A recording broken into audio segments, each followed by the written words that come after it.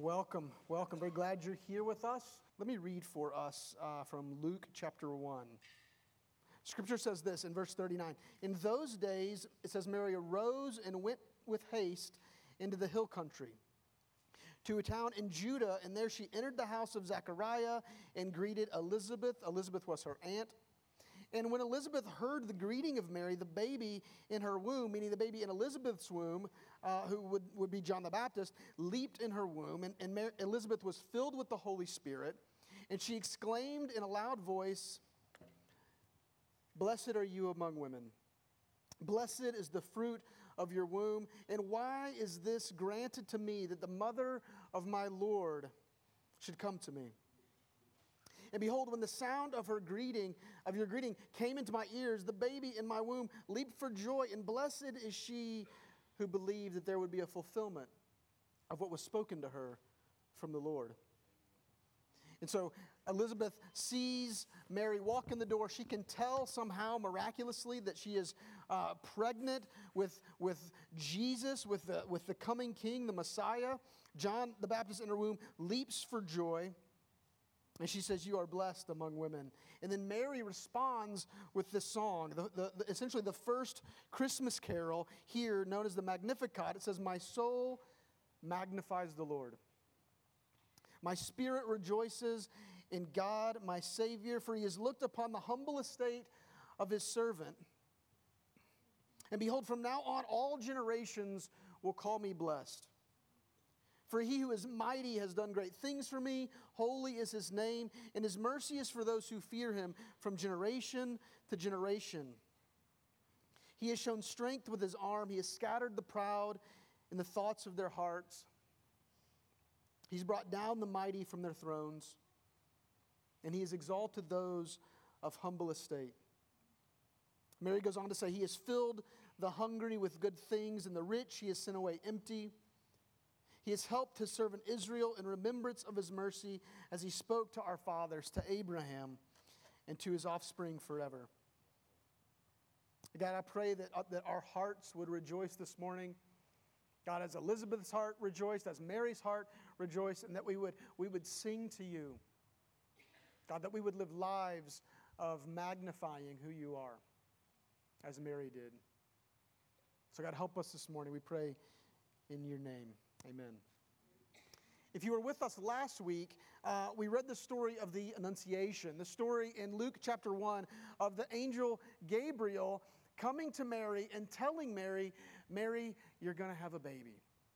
Mary was a very young, probably 11, 12, maybe 13-year-old girl, engaged to be married to Joseph, a virgin, and the angel shows up in her life and says, "Mary, you will give birth to a son, and not only any son, but you will give birth to the Son of the Most High God. He will reign over the throne of David forever and ever. His kingdom will have no end." This is good news, Mary. You will be the mother of the Messiah that the whole world has been waiting for. And we saw in that passage in Luke chapter 1, we saw Mary essentially move from this place of asking the angel, how can it be? I'm a virgin and I'm nobody. Mary was a nobody from a nowhere town, and yet that's who God chose to show up and give this amazing news to. And we see Mary, through the course of this conversation, move from how can it be to let it be. Let it be to me according to Your word. God, whatever You want from me, God, let it be. She didn't let the angel off without asking a hard question, right? She asked the hard question, and yet without all the answers, without being able to tell the future, without knowing how this would unfold and affect her engagement with Joseph, how this would affect her relationship with her parents, how this would affect her place in her community, without having all of those details settled, it says she simply believed and she gave herself over to her Lord. She said, I am the servant of the Lord. I am the slave girl of the Lord. Whatever You want with my life, God, let it be to me according to Your word. And the angel also told Mary in this same instance that her aunt Elizabeth was the priest's wife, Zachariah's wife. She was advanced in years. She'd been barren her whole life. And the angel, in the same way that he told Mary that she would give birth to a son, he says, and your aunt, if you can even believe it, and your aunt Elizabeth is pregnant and will give birth in a few months. And so because Mary is a very normal 11, 12, 13-year-old girl, an unmarried virgin who has now found herself pregnant, she is, of course, scared, probably confused, probably unsure about how all this is going to unfold. She does what I think any young girl should do. She goes and finds an older, godly woman to get guidance from, to be with, to have pray over her, to be in relationship with. And she goes to see her much older aunt, Elizabeth. Well, she visits Elizabeth as soon as Mary walks in. We read the story. Elizabeth just knows. It's the glow, right? She just knows when Mary walks in, something is completely different. And not only does she know that she's pregnant, she knows specifically that she is pregnant with the Messiah. It says she exclaimed in a loud voice. Literally, she shrieked. Any of you guys have aunts like that? They just shriek? I got an aunt like that. She just shrieked at Mary and said, "Blessed are you among women." And Mary responds with this first Christmas carol, the Magnificat. My soul magnifies the Lord. My spirit rejoices in God my Savior. And when Mary says, my soul magnifies the Lord and my spirit rejoices in God my Savior, what she is saying is my whole life, my spirit and soul, everything about me. That's the way of saying sort of everything. All I've got, every day of my life, everything that I want to do, I want my life to magnify Jesus. I want it to magnify the Lord. I am giving myself fully to His work. She is saying, in effect, when you look at me, I don't want you to see me. When you look at me, I don't want you to see Mary. What I want you to see is the Lord. I want you to see the beauty and the majesty, the mystery, the power and the glory of the Messiah. That's what I want you to see when you look at me. I want to magnify, and I want to keep on magnifying. You see, Mary in this story, and this is a profound truth, Mary realizes in this moment that the Lord has seen her. That's what we want, right? We want to be seen. We want to be recognized. We want people to know who we are, to consider us. And most of all, God. And that's what Mary says. Essentially, she said, God has seen me. And not only that, He hasn't just seen me, He has seen me in my humble state. He knows who I am. I'm a nobody from nowhere.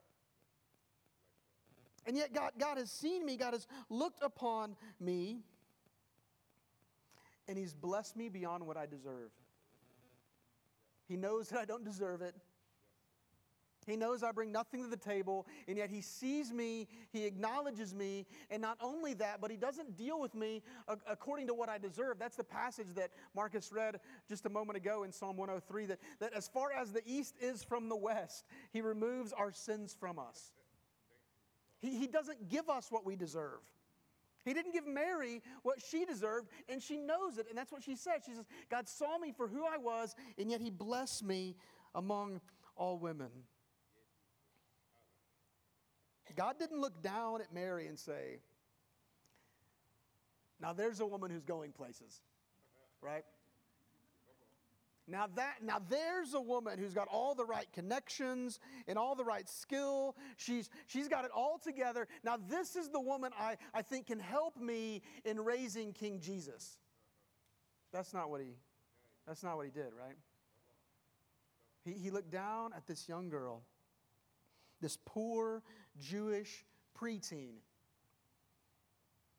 this young girl who would respond faithfully to Him, who would simply and humbly say, you can have me, every bit of me, it's all yours, do with me what you will, my life will magnify you. I want my life every day, every moment to keep on magnifying.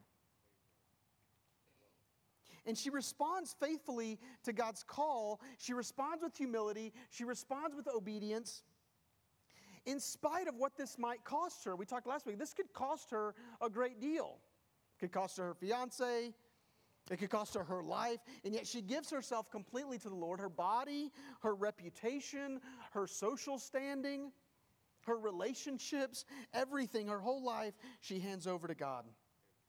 And when you put yourself in this situation, if you're this young girl, nobody from nowhere with nothing, and you feel this amazing call on your life, but that also feels like such a tremendous risk,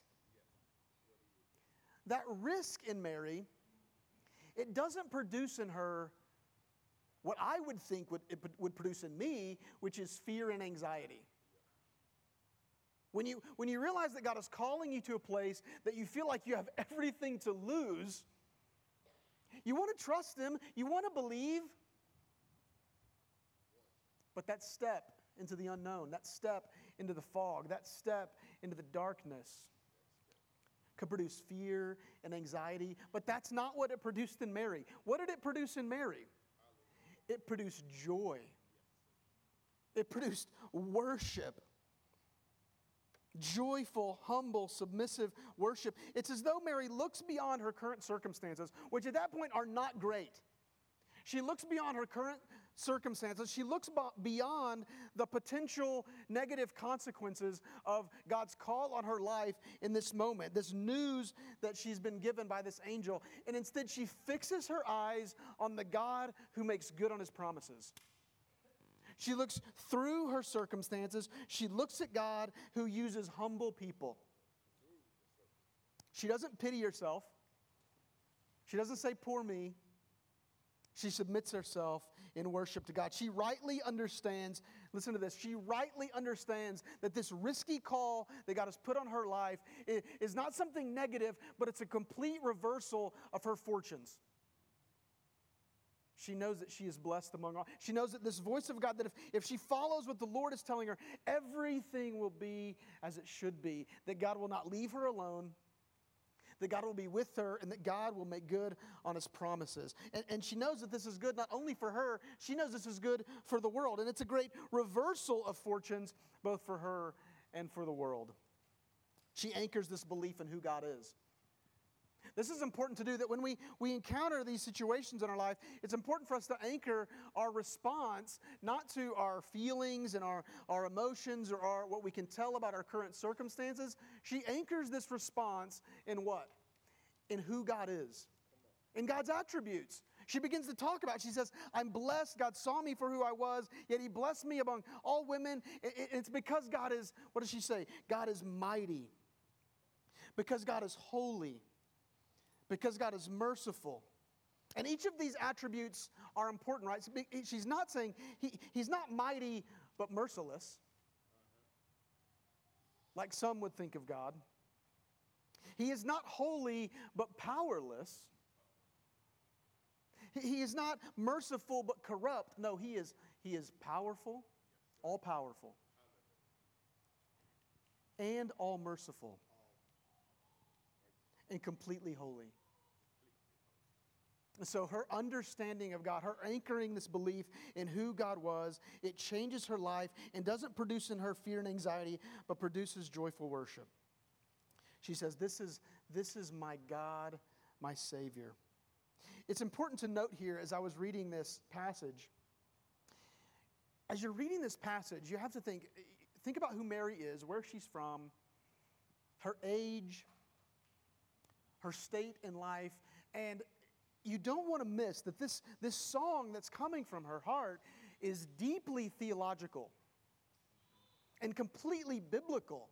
Right? For this young girl, thoroughly biblical, deeply theological. Again, most commentators, most scholars would say 11, 12, 13 maybe. No older than 13 for sure. And yet these few verses reflect Mary's spiritual maturity. They reflect her biblical knowledge. So part of what I want to tell you guys, I want to speak to the parents. Parents, don't underestimate your children. Don't underestimate your children.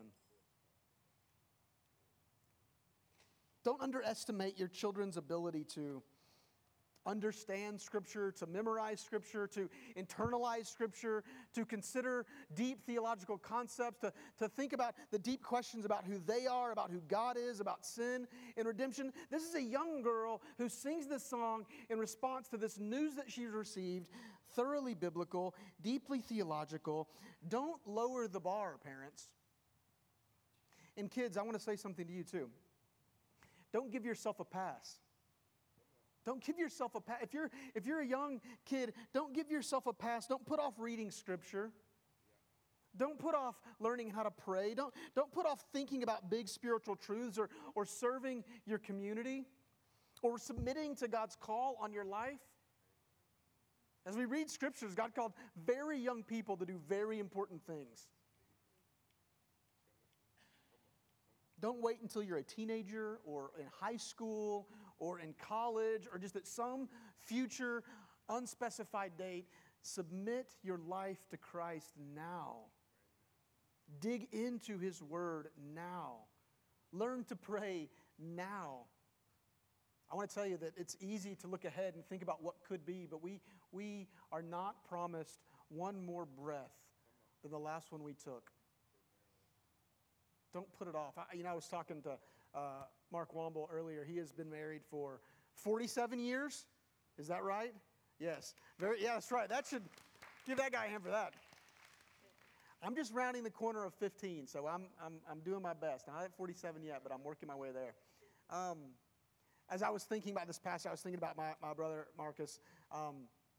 And he's been you've been a real encouragement to me, a testimony to me about God's faithfulness, about having godly children, about serving in the church. He's teaching, he and his wife are teaching, along with the Meachams, our Sunday school class on marriage. I just wanted him to say a prayer, especially for the children in the room.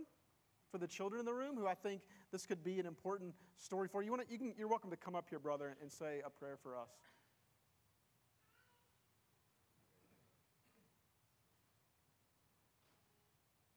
Don't underestimate your kids, folks.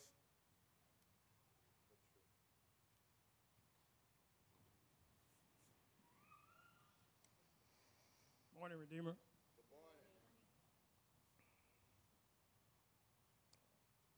Heavenly Father, we thank you for this season in which we have a chance to once again remember that you bless us with the deliverance of a human child.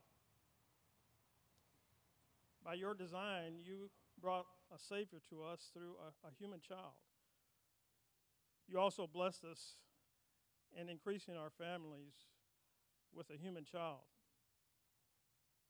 Father, we ask you to help us to be mindful of the fact that with great blessing also comes great responsibility.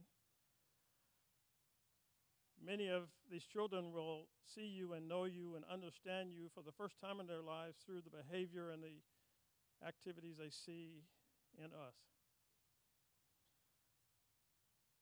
Lord, we pray that in every way that we make you known to others, that we'll be mindful of the fact that we started out as a human child as well.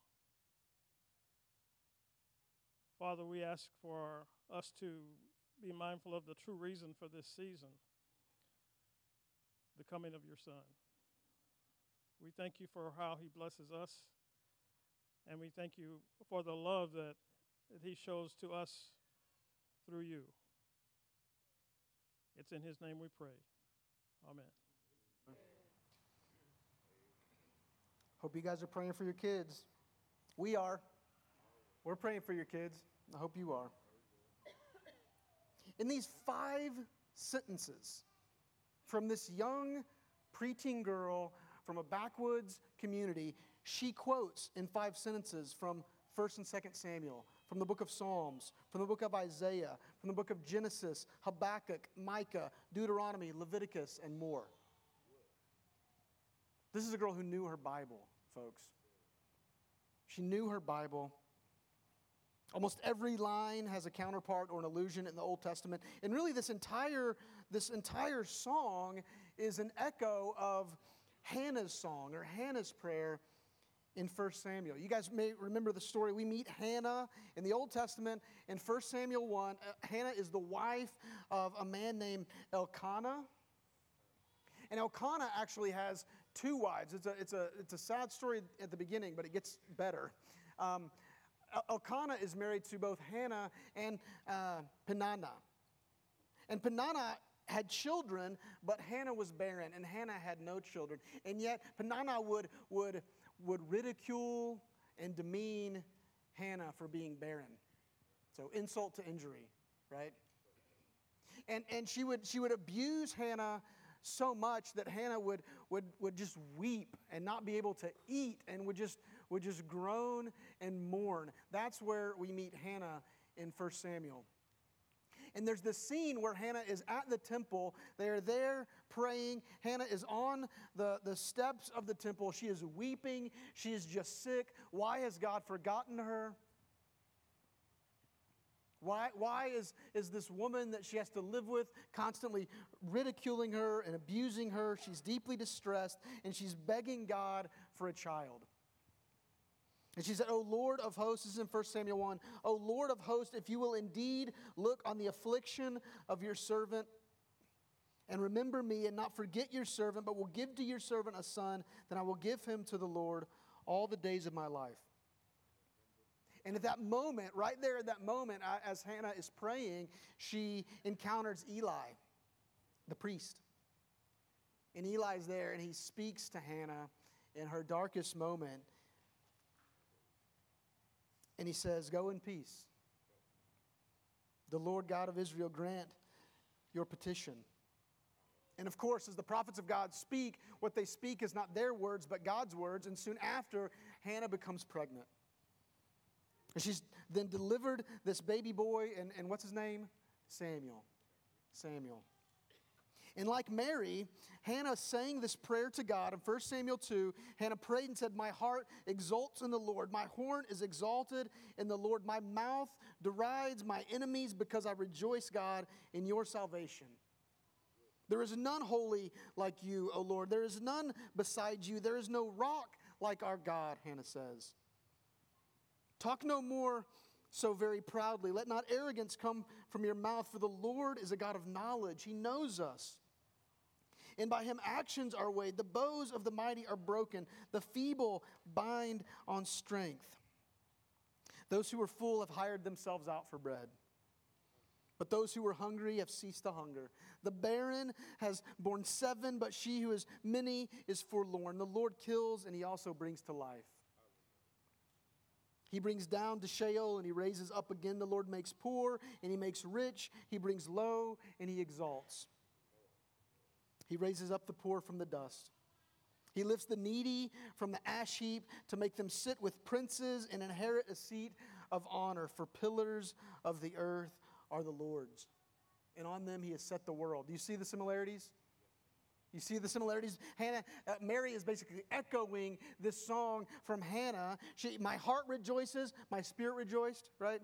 "No one is holy like you," Hannah says. Mary says, "Holy is his name." "The bows of the mighty are broken," says Hannah. Mary says, "He has put down the mighty from their thrones." Hannah says, "The hungry have ceased to hunger," and Mary says that he has filled the hungry with good things.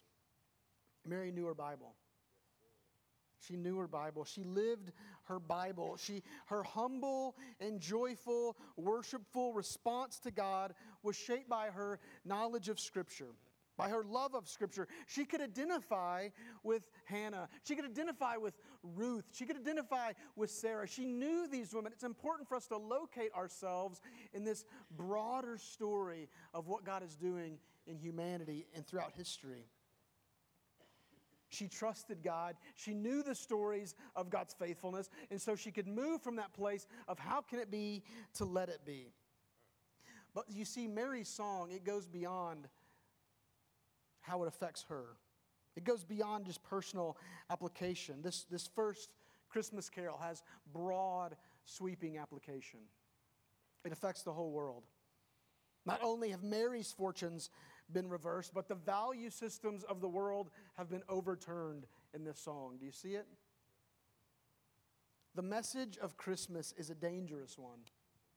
Because it's a message of God exalting the humble and humbling the proud.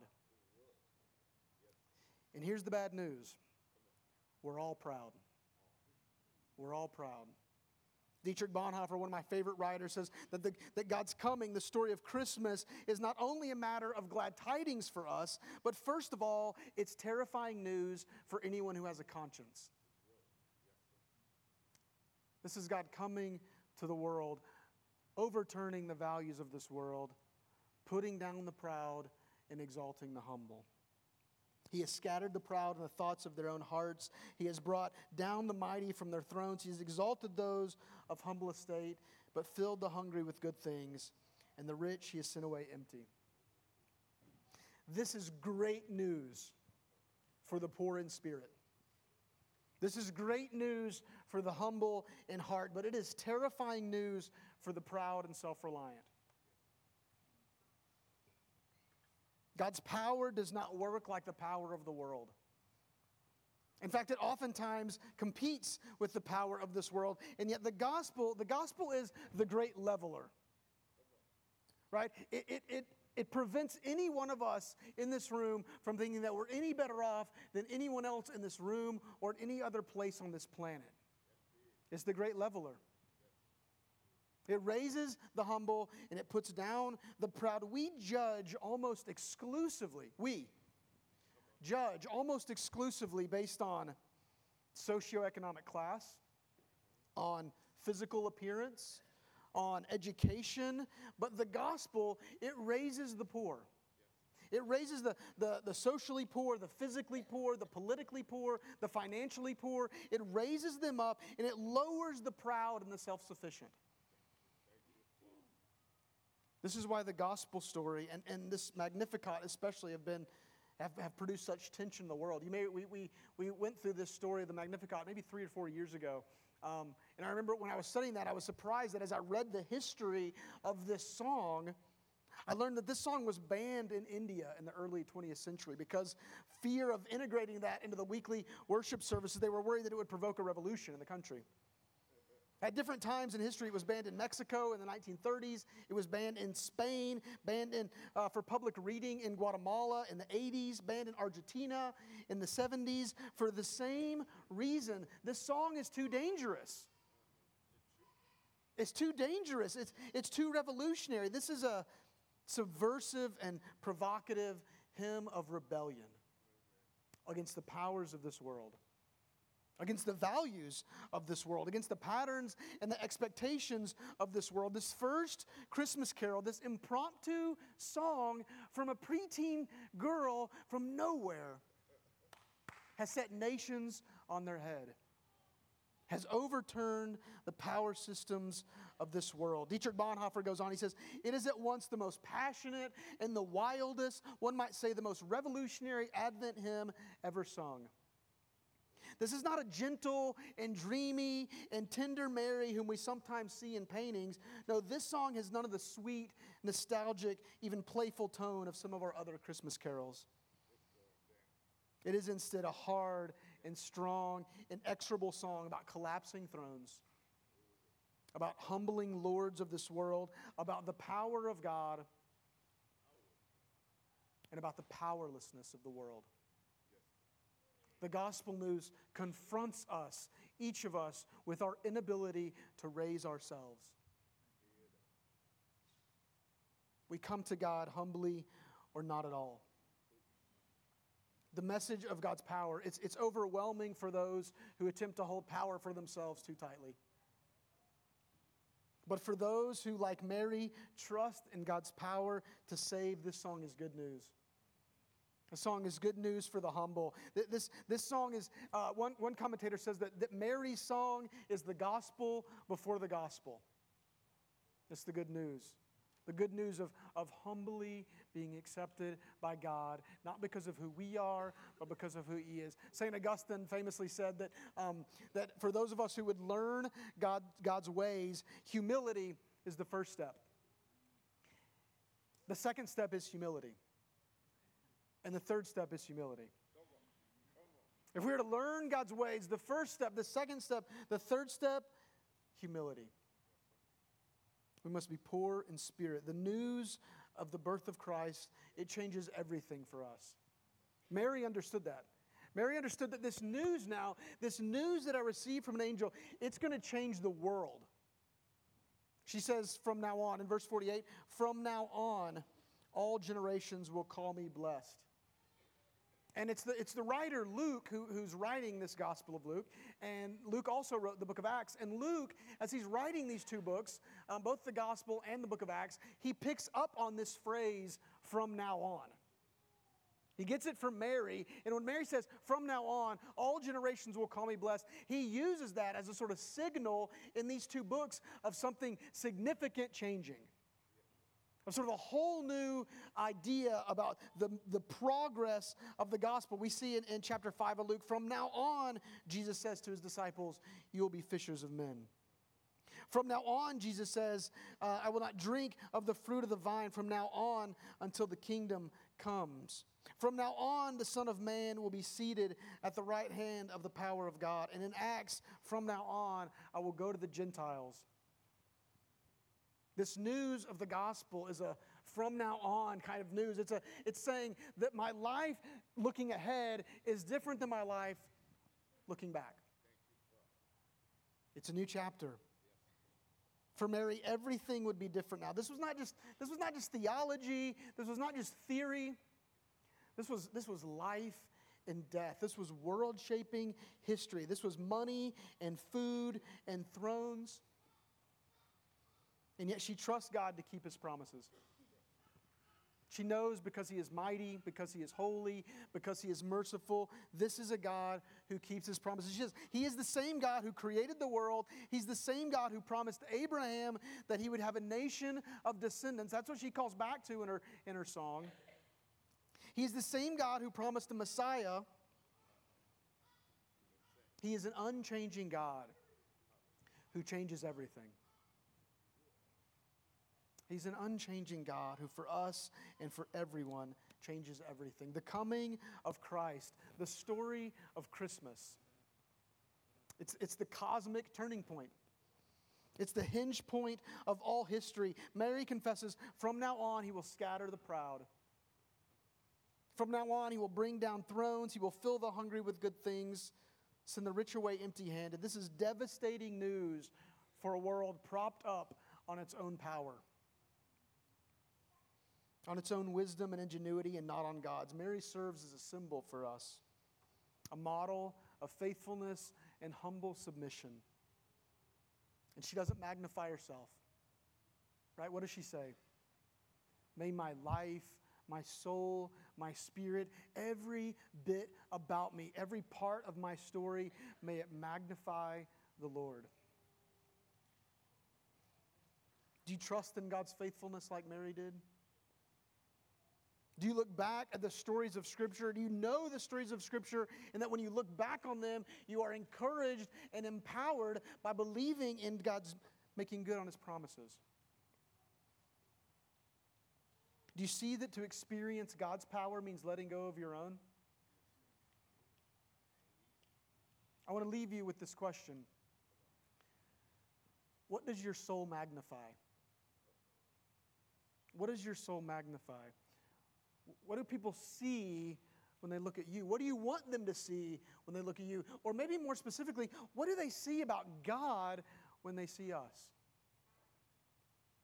Do our lives magnify the Lord? What does your life magnify?